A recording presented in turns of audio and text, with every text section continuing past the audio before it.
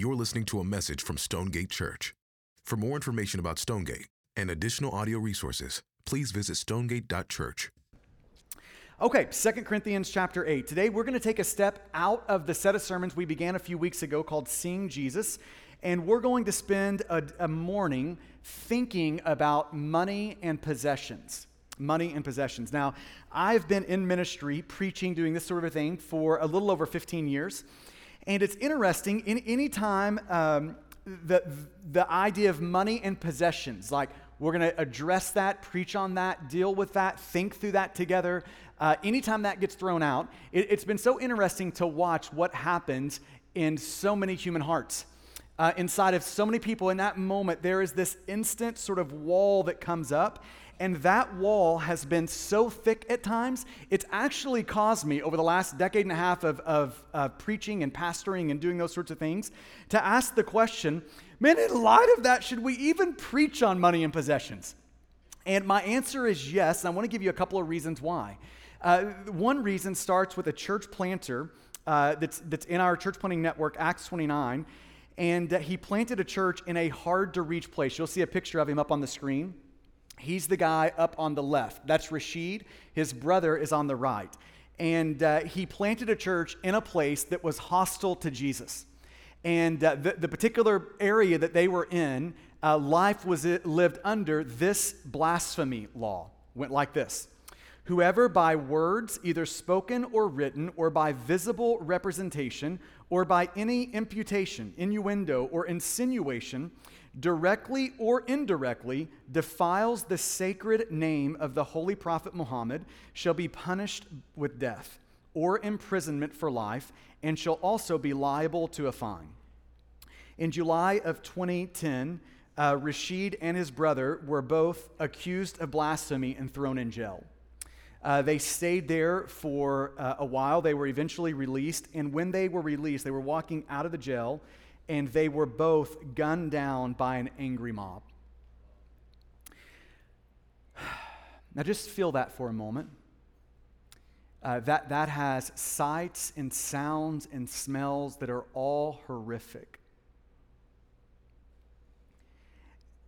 And I want you to think about, what would living in a context like that, a place like that, do to a Christian community? Like, just imagine we uprooted Stonegate and we went from Midlothian, Texas, and all of a sudden this entire church family found themselves in that context under that blasphemy law. Just think about what that would do to all of us in the room. Think about what it would do to our church. Think about what it would, the differences that it would make.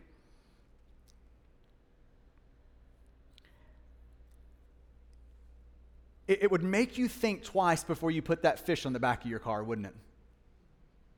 It'd make you think twice before you wore that Christian t-shirt, before you carried your Bible around with you, before you talked about Jesus as the only way to be reconciled to God. It would make you think twice before you went to church. It would make you think twice before you were about planting churches, before you were just generally about the name and renown of Jesus. It would make you think twice about all that if you really believe that there might be a mob show up at your house that night. It would change so much about it. You would think twice about all of those sorts of things. See, if there's one thing that living like that, in a place like that, would do to all of us, and one of the benefits, one of the things that it does, is it has a way of separating fans from the followers. Fans of Jesus from the followers of Jesus. That context has a way of doing that to any Christian community. Now, here in some ways is our problem in America. There are very few things that create that sort of division. There's very few things that run a line in the sand like that, that separate fans from followers. Those who sort of generally admire Jesus from those who have an abiding love of Jesus in them. There are very few things that sort of create that division. And one reason that I think every pastor ought to consistently talk about money and possessions with the people they're pastoring is not because they want something from them, but they want something for them. Culturally, it's the most reliable guide to determine if you're a fan of Jesus or a follower. It's one of the most reliable guides to that. Now, that wouldn't be true in many other parts of the world. but it's true here. And if any pastor refuses to talk about money and possessions, they're refusing their people a chance to discern. Am I a fan or am I a follower? It's failing to give them one of the most reliable tests to discern that. Now, take on top of that money and possessions is one of the core discipleship areas in the life of every human being. Now think about this biblically for a minute. In the Bible, there are 2,350 verses dealing with money and possessions. That's amazing, isn't it? Twice as many. If you took all the verses that dealt with prayer and faith, put them all together, there are twice as many verses that deal with money and possessions as prayer and faith. It is a pervasive issue that's addressed in the Bible. Now, ask the question, why is it that so much biblical real estate goes to money and possessions? Why is that? It's because God loves us and He knows that money is a ruthless competitor for the affection of our hearts. That our hearts can be all about Jesus, and then there is this drift inside of our heart. We're all prone to drifting. There's this tendency to leave Jesus for a love of money and possessions. You see that throughout the Bible. Just see the rich young ruler. This is the reason Jesus says you can't serve two masters. You're going to love one and hate the other, right? There's just this drift in our heart. He knows that money is a ruthless competitor for the affection of our hearts.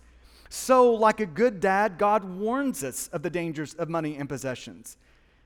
Our good dad reminds us, 2,350 verses, reminds us of his will and heart concerning money and possessions.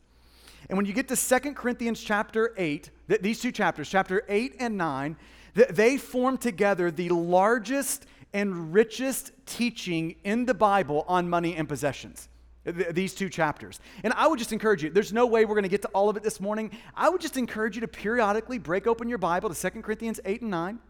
And to read through those two chapters, just to encourage you and spur you along and help your heart lean away from that drift of loving money and possessions over God. So 2 Corinthians 8 and 9. So let me give the context of this passage. Paul is on his third missionary journey. So Paul is visiting the churches he helped start. And he is writing, on this third missionary journey, he's writing to the Corinthian church from somewhere in Macedonia, probably from the church in Philippi. So he's writing from probably Philippi to the Corinthian church. And if you have the ESV, that version of the Bible, if you look right above chapter 8, you'll see the heading. This is what Paul is doing in 2 Corinthians 8 and 9. The heading there in the ESV is encouraging to give generously. This is what he's doing. I'm encouraging them to give, and to not just give, but to give generously. Now, again, there's more in these two chapters, and we're going to have time to get into this morning, but I just want to offer 4 observations from 2 Corinthians 8 and 9. 4 observations. And we'll just start in verse 1 here of chapter 8. 2 Corinthians 8, verse 1. Paul says, "We want you to know, brothers." So Paul is writing to his brothers and sisters at the Corinthian church. "We want you to know, brothers, about the grace of God that has been given among the churches of Macedonia. For in a severe test of affliction," he's describing what's happening in the churches in Macedonia. And here's one way he describes them. They're in a severe test of affliction. For in a severe test of affliction, that is severe suffering. In a severe test of affliction, their abundance of joy and their extreme poverty. It's not just poverty, it is extreme poverty. Think third world poverty. For in a severe test of affliction, their abundance of joy and their extreme poverty, all of that has come together and it has overflowed in a wealth of generosity on their part. Now that's amazing. Paul is writing from this church in Macedonia in extreme suffering, they're in extreme poverty. And he's writing about them, and he's using them as an example of what generosity should look like in the life of a church, in the life of a follower of Jesus. It would be akin to God taking an inner city South Dallas church, an impoverished church, and him looking at that church, and then him using that church as a model for generosity for a suburban church like us. This is what God is doing here. They're in severe affliction, extreme poverty, yet they are overflowing in generosity. They are a model of generosity here. So then you get to verse 3. Here's observation 1. First 3 words of verse 3. It says, for extreme poverty, incredible affliction and suffering, and here's Paul's description of them. For they gave. For they gave. Here's observation number 1. Christians give.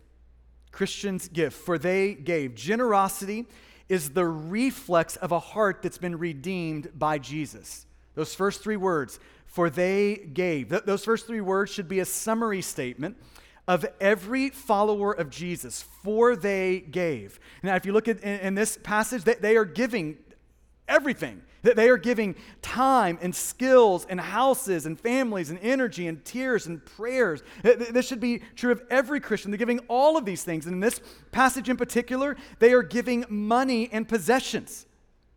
And Paul is showing us here that when a heart has been captured by Jesus, enthralled by Jesus, when that happens, their heart opens up to Jesus and generosity begins to flow out of them. Hence those first 3 words in verse 3, for they gave. Now, here's the problem. If you look across the American church, those 3 words do not describe most people who self-identify as Christians in America. If you look across the American church, this description, for they gave, that summary statement of a Christian's life does not apply. Christian Smith is a sociologist. He's done a ton of, he's a Christian and a sociologist. He's done a lot of research in several different areas, but one of them is in Christian giving. He wrote a book years ago called Passing the Plate. And in that book, here's a few things that he found. He found that 1 of 4 self-identified Christians, they give nothing. So just every person that self-identifies as a Christian, 25% of them don't give anything at all. Then he found, secondly, that the vast majority of Christians, people who self-identify as Christians, give next to nothing. So, for instance, he said that the median giving, so you have to go back to your math classes here. So the median giving is if you lined up 100 people across the stage, and they were lined up by how they were doing in generosity from least to the greatest. The median would just, if there's 100 people representing self-identified Christians, you would just go to number 50 in that list and take that person, that's the median, and figure out how are they on the giving, like how are they doing there. And the median giving among self-identified Christians is 0.62%. So for every $100 the Lord entrusts to them, they give 62 cents. That's the median. Right there in the middle is that. And then the average giving, so if you take all 100 of those people, add up all of their generosity and divide it by 100, the average giving is 2.45%. So the vast majority give next to nothing. And then he found an interesting correlation between earning and giving. You would think that the more people earned, the more they would give, right? I mean, this is how we would kind of generally think about it. If I had more, I would give more. If I just stumbled in and won the lottery tomorrow, I'd probably do this and that, and I'd be so generous with everything, and probably not. Probably not. He actually found the exact opposite to be true, that the more a person's income increased, the percentage of their giving decreased. Isn't that interesting? You'd think the exact opposite would be true, but the more their income increased, the more their giving decreased percentage-wise. So his point is that having more won't make you more generous. Just not the way it works. Having more doesn't do that. He went on to say that ironically, dollar for dollar, the average American gave more during the Great Depression than they give today. Giving per person was more then than it was today, dollar for dollar. So if part of what that means for all of us in the room, if we aren't generous with what we have, we won't be generous with what we will have. If we have $100 today, but we're not generous with that, we won't be generous with $1,000 tomorrow, right? Like your generosity now is reflective of what your generosity will be then. But this was maybe the most interesting thing for me. He tried to get down to the bottom of why is it that people don't give. And when he asked that question to thousands and thousands of people, the top response that he got back was just the simple answer of, I can't. I can't give. In other words, there's just more month than there is money. Now, I've lived in a suburban context now for 17 years. And it would seem to me that I can't response is representative of most people in a suburban context. That in a suburban context, there is a definite tendency for our lifestyle to swell above and beyond our means. That is a normative pattern in a suburban context. And we all know this. You can be broke making 40 grand a year or 400 grand a year. It really doesn't matter how much you make, you can still be broke, right? And bad stewardship, just not stewarding what it is the Lord gives us. Bad stewardship always leads to a lack of generosity. It always does. How could it not lead to a lack of generosity, right? If we don't wisely manage what it is that Jesus has entrusted to us, we'll never generously give it. So wise management on the front end is kind of the prerequisite for a lot of generosity on the back end of that. So let me just take one step back, and I want to make a plug for our financial care class. We've got a financial care class coming up in October, and it is trying to help us as a church family be good stewards of what it is the Lord has entrusted to us so that we can then be generous with what the Lord's entrusted to us. But it's on that side of the coin. It's on stewardship, trying to help us see our financial world, what the Lord has entrusted to us, and to deal wisely with those things. So if you have not done that class, you should jump in October. If you haven't done it in like 3 or 4 years, it would be a great thing to jump into. We are all prone, even if there was one moment in our life where we were stewarding the resources that God's entrusted to us well, we are all prone toward lackluster stewardship. And so every 3 or 4 or 5 years, it would be just such a good thing to do a little bit of thinking in that area of your life. Maybe it's if you're a home group leader in the room, that would be such a good thing to just take your whole home group and plug into that for a couple of months season every 4 or 5 years, just to give your people in your group time to think through these sorts of things. If we don't steward what the Lord has entrusted to us well, we won't generously give what the Lord has entrusted to us. Right? Those two things are intricately connected. So you can go to stonegate.church, upcoming events. You can register for that financial peace class that's starting really soon, like in the next week or two here at the church. I just want to encourage you to do that. But here's observation number 1. Christians give. It's verse 3. For they gave. Those 3 words should be a summary statement of every follower of Jesus' life.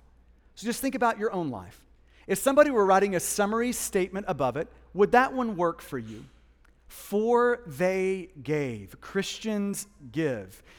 Here's the next observation. Christians give, and then Christians give sacrificially. Sacrificially. Look at verse 3 again. For they gave. There's Christians giving. For they gave, according to their means, as I can testify, and beyond their means. Now, there is a really damaging money myth that is rampant in the church. And it goes something like this. Maybe you could kind of get to the heart of it with a question. How much do you think God wants you to give? How much is that? And the overwhelming response is 10%. And then when you come down under that response, here is the way most people think about the money the Lord's entrusted to them, is that as long as they kind of do this 10% thing over here, then God doesn't care at all about what they do with the other 90% over there. So as long as they can just kind of appease God here, they're good to do whatever they want over there. That is so not the way. That is the wrong way to see how God looks upon our finances and how God looks upon the money and possessions that He's entrusted to us. God is not just concerned with that 10%. God is concerned about the entire 100% that He's entrusted to you. He cares about it all. But most people think it's just that 10% because of the tithe. Now, I want to just do a little bit of unpacking of that word real quickly, the tithe. Tithe means 10%. Let's just think about it in the Old Testament for a moment. There were 3 types of giving that happened in the Old Testament. One was 10% per year that went to the priest in the Old Testament sort of temple system. So it's essentially to their church in the Old Testament. And that's where you get the tithe, that 10%. Then there would be another 10% given per year that would provide for the various festivals that the people of God would experience together. So you had 10% to the priests and Old Testament temple, and then 10% for the festivals. And then every third year, the people of God would give another 10% to help the poor. So if you just kind of do the all-in math on that, comes out to 23.3% every year. That's the average every year that the people in the Old Testament were giving. Then on top of that, you would have various projects that would happen that the people of God would rally around to help do. But that's what it looked like in the Old Testament. Now come to the New Testament, and what does it look like? In the New Testament, Jesus commends the tithe in Matthew chapter 23, but Jesus never commands the tithe. So he commends it, but never commands it. If you want to think about just the posture that the New Testament has, the New Testament talks less in terms of percentage and much more in terms of sacrifice. Like if you just want the way the New Testament sees generosity, sacrifice is the New Testament standard of giving or of generosity. Sacrifice is the key idea that the New Testament gets at. And in some ways, you see it in our passage here. Think about the three ways you could give, the three ways you could relate to giving.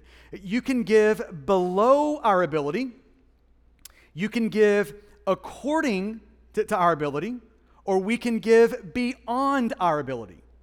And beyond our ability, that is the sort of uncharted waters of sacrificial giving, beyond our ability. And you see it here in 2 Corinthians chapter 8. The Macedonian churches, they were in a severe, affliction, extreme poverty, and they did not give according to their means. You see it in verse 3. They didn't give according to their means. According to your means is, okay, great, I have a spare dollar, then here, I'll give the spare dollar. That's according to your means. But they didn't give according to their means. They gave beyond their means. Beyond your means is, I'm going to have to cut into my daily life to create a dollar, and then I'm going to give that dollar. That's beyond your means. And that's how they're giving. They're giving beyond their means. And it's that sort of giving that is beyond our ability or beyond our means, that Paul and Jesus and the New Testament is leaning the church toward. It's sacrificial giving. Let me maybe put it in an illustration. Most of us have probably known a person that somewhere along the way bought too much house for their budget, right? So now what happens when a person buys too much house? What happens to that person or that couple or that person is every financial decision from that point forward is governed by that decision they made to buy that house. The house is then sitting in the governing position. Every other thing is subservient to that house decision. Okay, now take that picture, now let's apply it to sacrificial giving. Sacrificial generosity is the moment that it's not our house or our spending that is too big for our budget. It's when our giving is too big for our budget. Sacrificial generosity is that moment when our giving, not our spending, becomes the thing governing and setting the pace for every other decision that we make. That's sacrificial generosity. Sacrificial giving is giving to the point where it actually cuts into your life and affects your daily life. It's risky giving. It's giving that leads us into the deep waters of faith and risk. You see this in Luke 21. In Luke 21, Jesus is watching people give. Now that's a sobering thing to reckon with, isn't it? That Jesus knows these things. He pays attention to those things. He's watching them give, and he is watching some people just drop some bombs in the offering basket. I mean, it is going down. But here's the thing. He is unmoved by it. He doesn't commend it. He doesn't take a minute to point that out. He is unmoved by it. And then all of a sudden, there is this little widow that comes up to the offering basket, and all she has is 2 coins. And she drops 2 small coins into the basket, her last 2 coins. It was everything she had. And Jesus stops the entire moment. He stops and he commends this widow as an example to follow. Now, why is that? It was because she wasn't giving below her means or her ability. She wasn't giving according to her ability. It was because she was giving beyond her ability. Part of what Luke 21 is showing us is it's showing us that Jesus isn't so concerned with amounts and percentages. Jesus is massively concerned with sacrifice. And there's a big difference between the two. Sacrifice isn't determined by what you give. Sacrifice is determined by what's left after you give. And that's what Jesus is after. Sacrifice. A sort of giving that cuts into life, that's risky, that makes us embrace faith. That's the giving that he's after. You know, it's interesting. People will often ask any of our pastors and elders, like they'll ask the question of like, how in the world did this like Stonegate happen? You're 10 years in, and how did all of this go down? How did that happen? And generally, our answer it comes in two parts. The first part is, Jesus has met us with miracle after miracle after miracle. That's part one of the answer. And it's the biggest part of the answer. It's just almost an embarrassment of riches and how Jesus, just almost too many miracles to recount. But the other side of that answer is, in addition to Jesus giving us miracle, that has been linked up with, we have had a church over the last 10 years willing to stay at the edge of their generosity, who have been willing to give sacrificially. Like if you're here over the last year or two or even 3, the reason we're here right now and you're here with us is because there have been a whole line of people that have made up our church family who have just stayed right there at the edge and given in ways that it has just cut deep into their life. Now, if we could just look forward for the next 10 or 15 or 20 years to all the places God's going to have us go, to the people he's going to have us reach, to the people who are going to grow up in Jesus in and around our church family, to the vulnerable kids that are going to be adopted and cared for, to the churches who are going to be planted. If God is going to take us to all of those sort of places, here is what it will require from us as a church family, is that all of us stay all in. That's what it's going to require. Is that we all stay at the edge of that generosity, that we all lean into, and our posture is leaning into that sort of sacrificial generosity. That the moment we as a church stop doing that is the moment we stop moving forward. That's the moment. So the next 10, 15, 20 years, one day, in 20 years from now, we're going to look back on this moment. And here's what we're going to say, either one of two things. We started to decline because we just would not lean in the same way. Or we were just getting started because our hearts just kept leaning into everything Jesus would have. When God would present a need for us, we were just the sort of people who would say yes. We were willing to give sacrificially. Our next 20 years are dependent upon that. So this is a good time for us to ask, is our giving sacrificial? Is it sacrificial? Now, what often happens from there is we begin to ask the question, well, how much does it have to be for it to be sacrificial? And it would be impossible for me to give detailed answers for anyone in the room. That's something you're going to have to work out. But generally speaking, I think a tithe is a good place to start. Again, it's not commanded in the New Testament, but it's commended. It's a good place to start. I think the way to think about a tithe is it's like a person trying to ride a bike. It's putting training wheels on the bike. That's a tithe. It's putting training wheels on the bike of sacrifice. And you get the training wheels put on so you can get on the bike and you can start to get a feel for what the bike is like, what sacrifice is like. But the goal is not to live forever with training wheels on, right? The goal is for us to take the training wheels off and for us to pedal the bike of sacrifice. That's where the Lord's taking us. That's where he wants to take us. So we need to ask that question. Are we giving in such a way where it cuts into our daily life? Where it's making us embrace risk? See, what most of us have this sort of a line that goes on periodically. Most of us will say at some point, we just can't afford to give. And most of the time, what we mean in that moment is we can't give without it actually costing us something, aka sacrificial giving, right? The exact place, ironically, that's the exact place that the Lord is wanting to take us all, into that place where it feels like we can't afford to do that. That is exactly where the Lord wants to take us. C.S. Lewis in Mere Christianity, he addressed this question like this, and I think it's really helpful. He said, I do not believe one can settle how much we ought to give. I'm afraid that the only safe rule is to give more than we can spare. In other words, if our expenditures on comforts, luxuries, amusement, etc., is up to the standard common among those with the same income as our own, we are probably giving away too little. If our charities do not at all pinch us or hamper us, I should say that they are too small. There ought to be things we should like to do and cannot do because our giving expenditure excludes them. I think that's a great grid to have over our life, to ask those sort of questions. Is that us? Are we giving in such a way where it's become the governor over our life? Christians give. They give sacrificially. Here's the third observation. Is Christians give gladly. Christians give gladly. Look at verse 3 again. This is probably my favorite part of 2 Corinthians 8 and 9. It says, for they gave according to their means, as I can testify, and beyond their means. And then it says this, of their own accord. Like no one made them do it.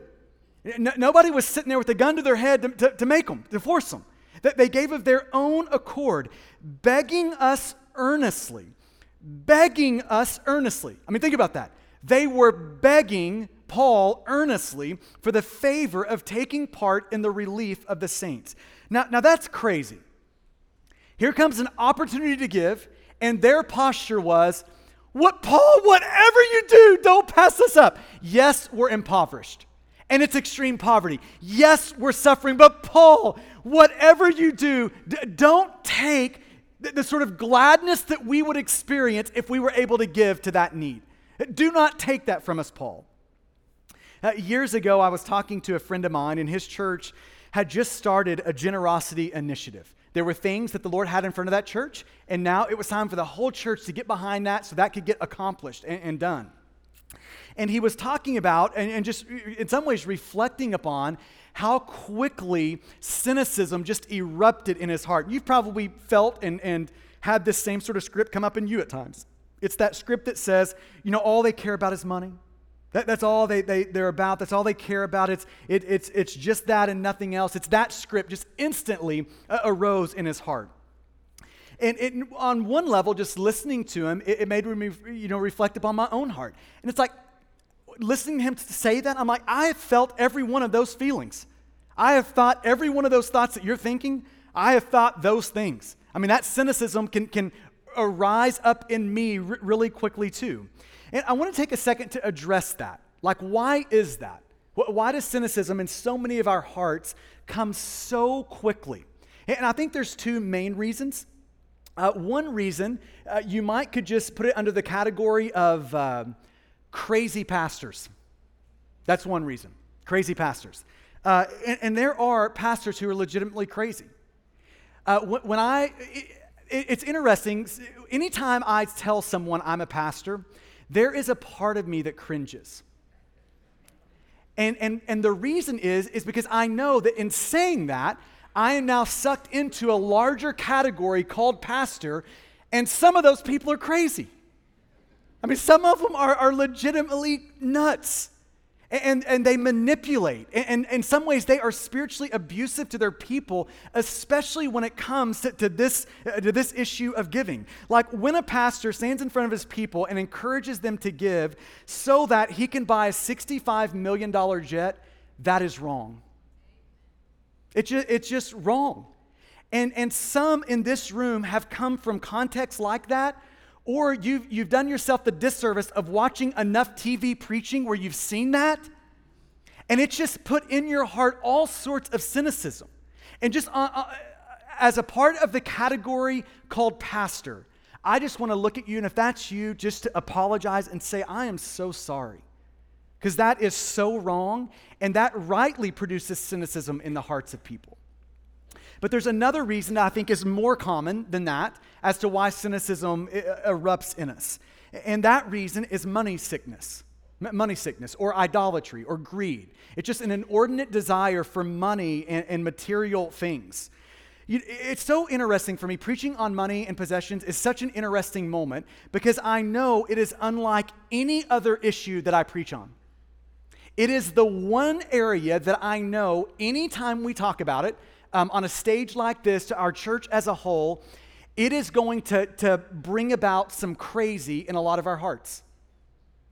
Unlike any other area that I preach on, any other issue that I preach on, it just stirs up all sorts of crazy. And part of that is because money sickness, that's looking to money and possessions for life. What is going to give us security in life? What's going to give us satisfaction? What's going to make us a somebody? Money sickness is looking to money for all of those things. And money sickness is so deeply ingrained in our culture that it just feels normal to us. It's abnormal not to be money sick.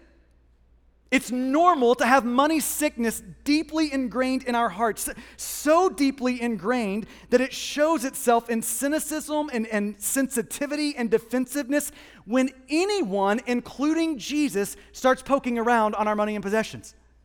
Like, Jesus, how could you? Here's the line. You're welcome up to that line, but not across it, Jesus. Money sickness produces those sorts of feelings in us. I mean, this is the ironic thing. Money sickness is what makes any sermon about money hard to hear. Greed is what makes any sermon on greed hard to bear. Money idolatry is what makes any sermon on money so difficult to hear without there being walls and resistance and all sorts of barriers between us and what it is the Lord might have for us in that moment. So a sermon like this is in a lot of ways an opportunity. If you're feeling that resistance, listen, I've been there. I have felt that. I do feel that often in this conversation.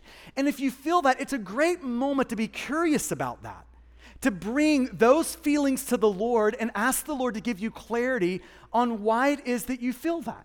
In light of God giving 2,350 verses, that much real estate to this particular topic, why it is that you would feel so much defensiveness or sensitivity around it. It's a great thing to do, is to bring that before the Lord and ask Him to help you see that, to help you discern that question of like, has my heart latched on to money and possessions in a sick rather than healthy way? And it was interesting, my friend who just was feeling all those sort of cynical feelings, he began to look at 2 Corinthians chapter 8, verse 4, and it was the place in the Bible that provided him the most help. He just laid his heart, what he was feeling in this moment, beside the Macedonians' heart, and just started begging God to give him that Macedonian heart, that begging heart, that pleading heart. And could all of us not use a good dose of that from the Lord? Like for God to give us more of this. I mean, look at verse 4. Of their own accord, begging us earnestly to take part for the favor of taking part in the relief of the saints. Begging earnestly, that sort of a heart when it comes to generosity. Or Paul says it like this in 2 Corinthians chapter 9, verse 7. Each one must give as he has decided in his heart, not reluctantly or under compulsion. And then it says this, for God loves a cheerful giver. Just like the Macedonians. God loves that heart that says, yes, I am a glad-hearted giver. Now hear that. God is not after just any sort of obedience. He is after a very particular kind of obedience. The Bible doesn't just say, give. It's not all the Bible says. No, it says, I want you to actually give in a certain type of a way. I want you to give in a glad-hearted way. And glad-hearted generosity, glad-hearted sacrificial generosity is the type of generosity that Jesus makes possible. That looks like this. It's a begging generosity. That posture that says, God, you're the owner, I'm the steward. God, you just show me what it is you want to do with your money, and I am in on that. Yes, that is the sort of generosity that God makes possible. So let's just ask for God to give us that heart, that glad-hearted generosity. Now, let me just quickly answer this question. What do we do if we don't have that heart this morning? If at best we are begrudging givers this morning, what do we do if that's where we find ourselves? I think there's two things to say to that. One is we do our duty. The Bible is clear. Christians give. They give sacrificially. So we do our duty. We don't wait for the right motive to do the thing that God wants us to do. But here's the second thing we need to hear.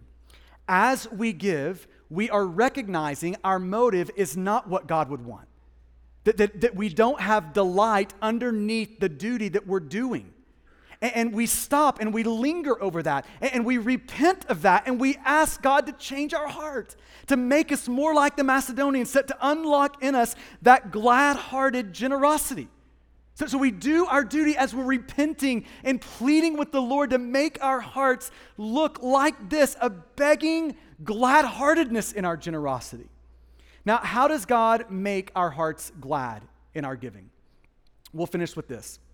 Last observation. Christians give in response. Christians give in response. This passage, 2 Corinthians 8 and 9, really has a simple logic that undergirds it. You might could think of it in terms of like it's gospel logic. And here is gospel logic. Grace fuels giving. Grace fuels giving. So what Jesus has done for us fuels what we then do for him. Jesus is done, enables our doing. That's gospel logic.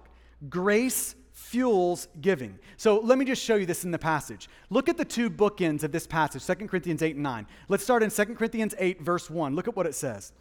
We want you to know, brothers, about the grace of God that was given among the churches of Macedonia. Here is bookend number 1. The grace of God. Paul is saying, Corinthian church, I want you to know this grace. I want you to see this grace. What starts this passage, the beginning of this whole passage on giving, is grace.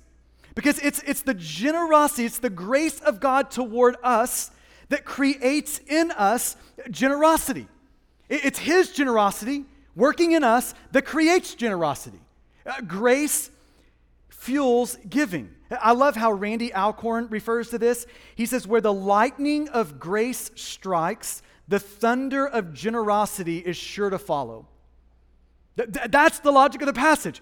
Grace fuels giving. The lightning of grace strikes, the thunder of generosity and giving in the heart of Jesus' followers then pours out. That's the beginning of the passage. Now let's go to the very end of the passage, the last verse in chapter 9. Verse 15, it ends like this. Thanks be to God for his inexpressible gift. You could translate it like this. Thanks be to God for his inexpressible grace, for God's inexpressible generosity. You've got the bookend of 2 Corinthians 8 and 9. The first verse and the last verse is all about the generosity of God, the grace of God. But it's not just the bookend, it's also the binding. Look at 2 Corinthians 8, verse 9.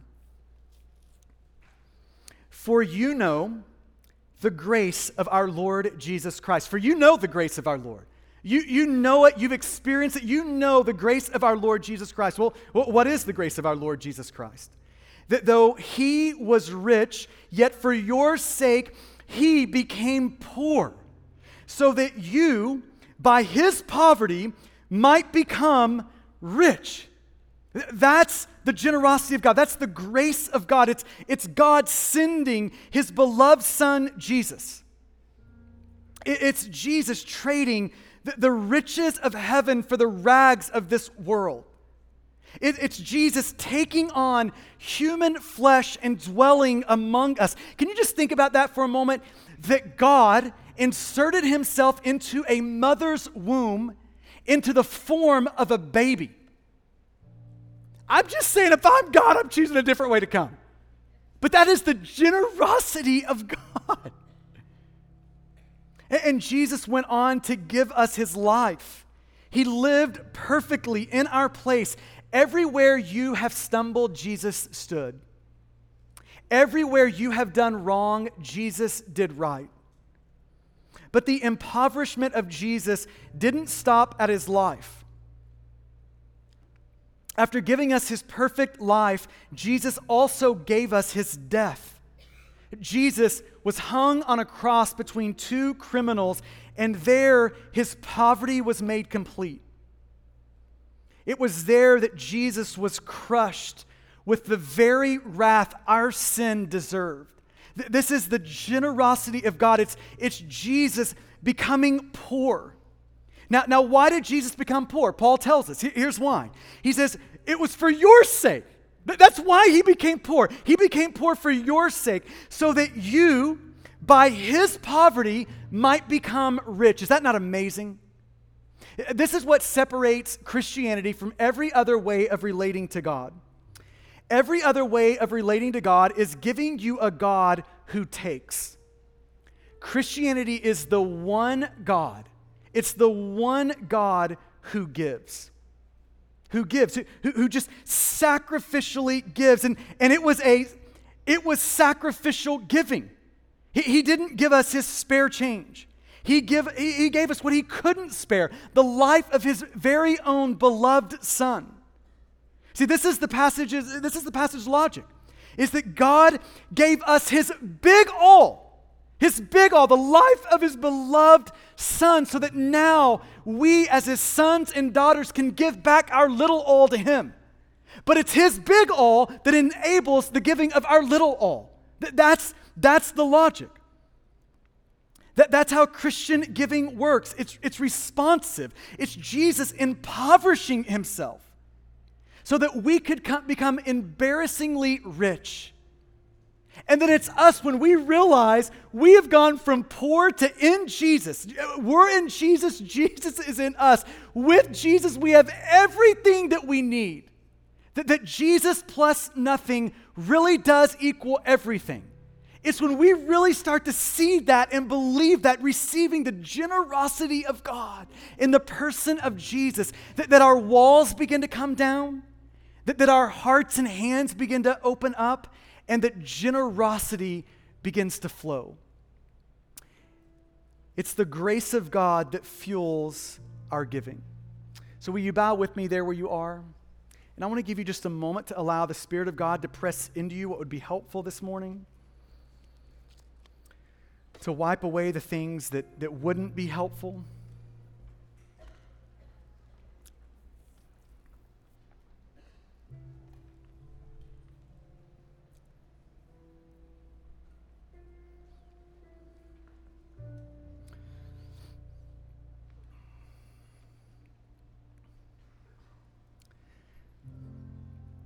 Second Corinthians 8:9, Paul starts by saying this, for you know the grace of God.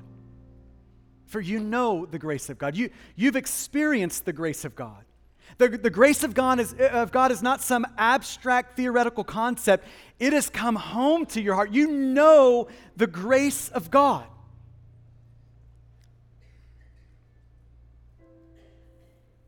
That though he, Jesus, was rich, yet for your sake he became poor, so that you, by his poverty, might become rich. And I just wonder if you know that grace. If you know the grace of God. Have you experienced the grace of God? And here's how we experience the life, death, and resurrection of Jesus. It's we turn from our sin. There's this defining moment in our life where we have turned from our sin and we hurl our life upon the generosity of God, the life, death, and resurrection of Jesus. And we hold up our lives to God and say, I am trusting Jesus and Jesus alone to make me right with you. I'm trusting Jesus and him alone to reconcile me to you, to get me into your family. I'm turning from my sin. All of my chips are now being moved over to Jesus. And I just wonder if you've done that, if you've experienced that. Do you know the grace of God? Do you know it? Deep down in your bones, do you know, have you experienced the grace of God? And some of us, for the very first time this morning, the Lord is working in you right now, wooing you, talking to you. And this is that defining moment for you, where you push your chips across that line. You make that decisive decision to turn from your sin and to throw your life upon the saving work of Jesus. And if that's you, you can just right there where you are, you can say that to God. God, I'm turning from my sin. I'm trusting Jesus. I'm trusting Jesus to make me right with you. Here's my life. Rescue me. Save me. And if that's you this morning, would you just mind, with every head bowed, would you just mind looking up at me and raising your hand if that's you this morning? Yeah, I see you. It's awesome. Just make eye contact with me and raise your hand if that's you in the room this morning.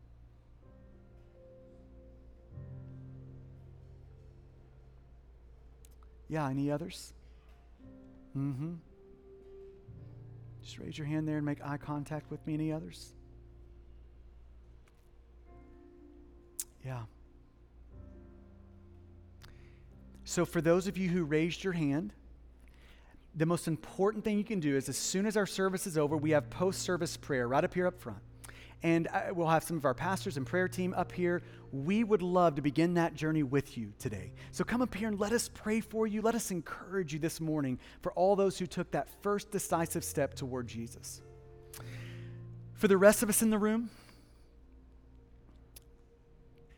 may we know the grace of God freshly again today. And may the generosity of God spur us on to be generous ourselves. So God, would you do that in us? Oh God, would you? It's in your good name we ask it. Amen. Thank you for listening to this message from Stonegate Church. A podcast is never meant to replace gathering with your church to hear the preaching of the Bible. So we want to encourage you to be part of a local church family. We meet every Sunday at 9 and 11 a.m. and would love for you to join us as we enjoy Jesus together.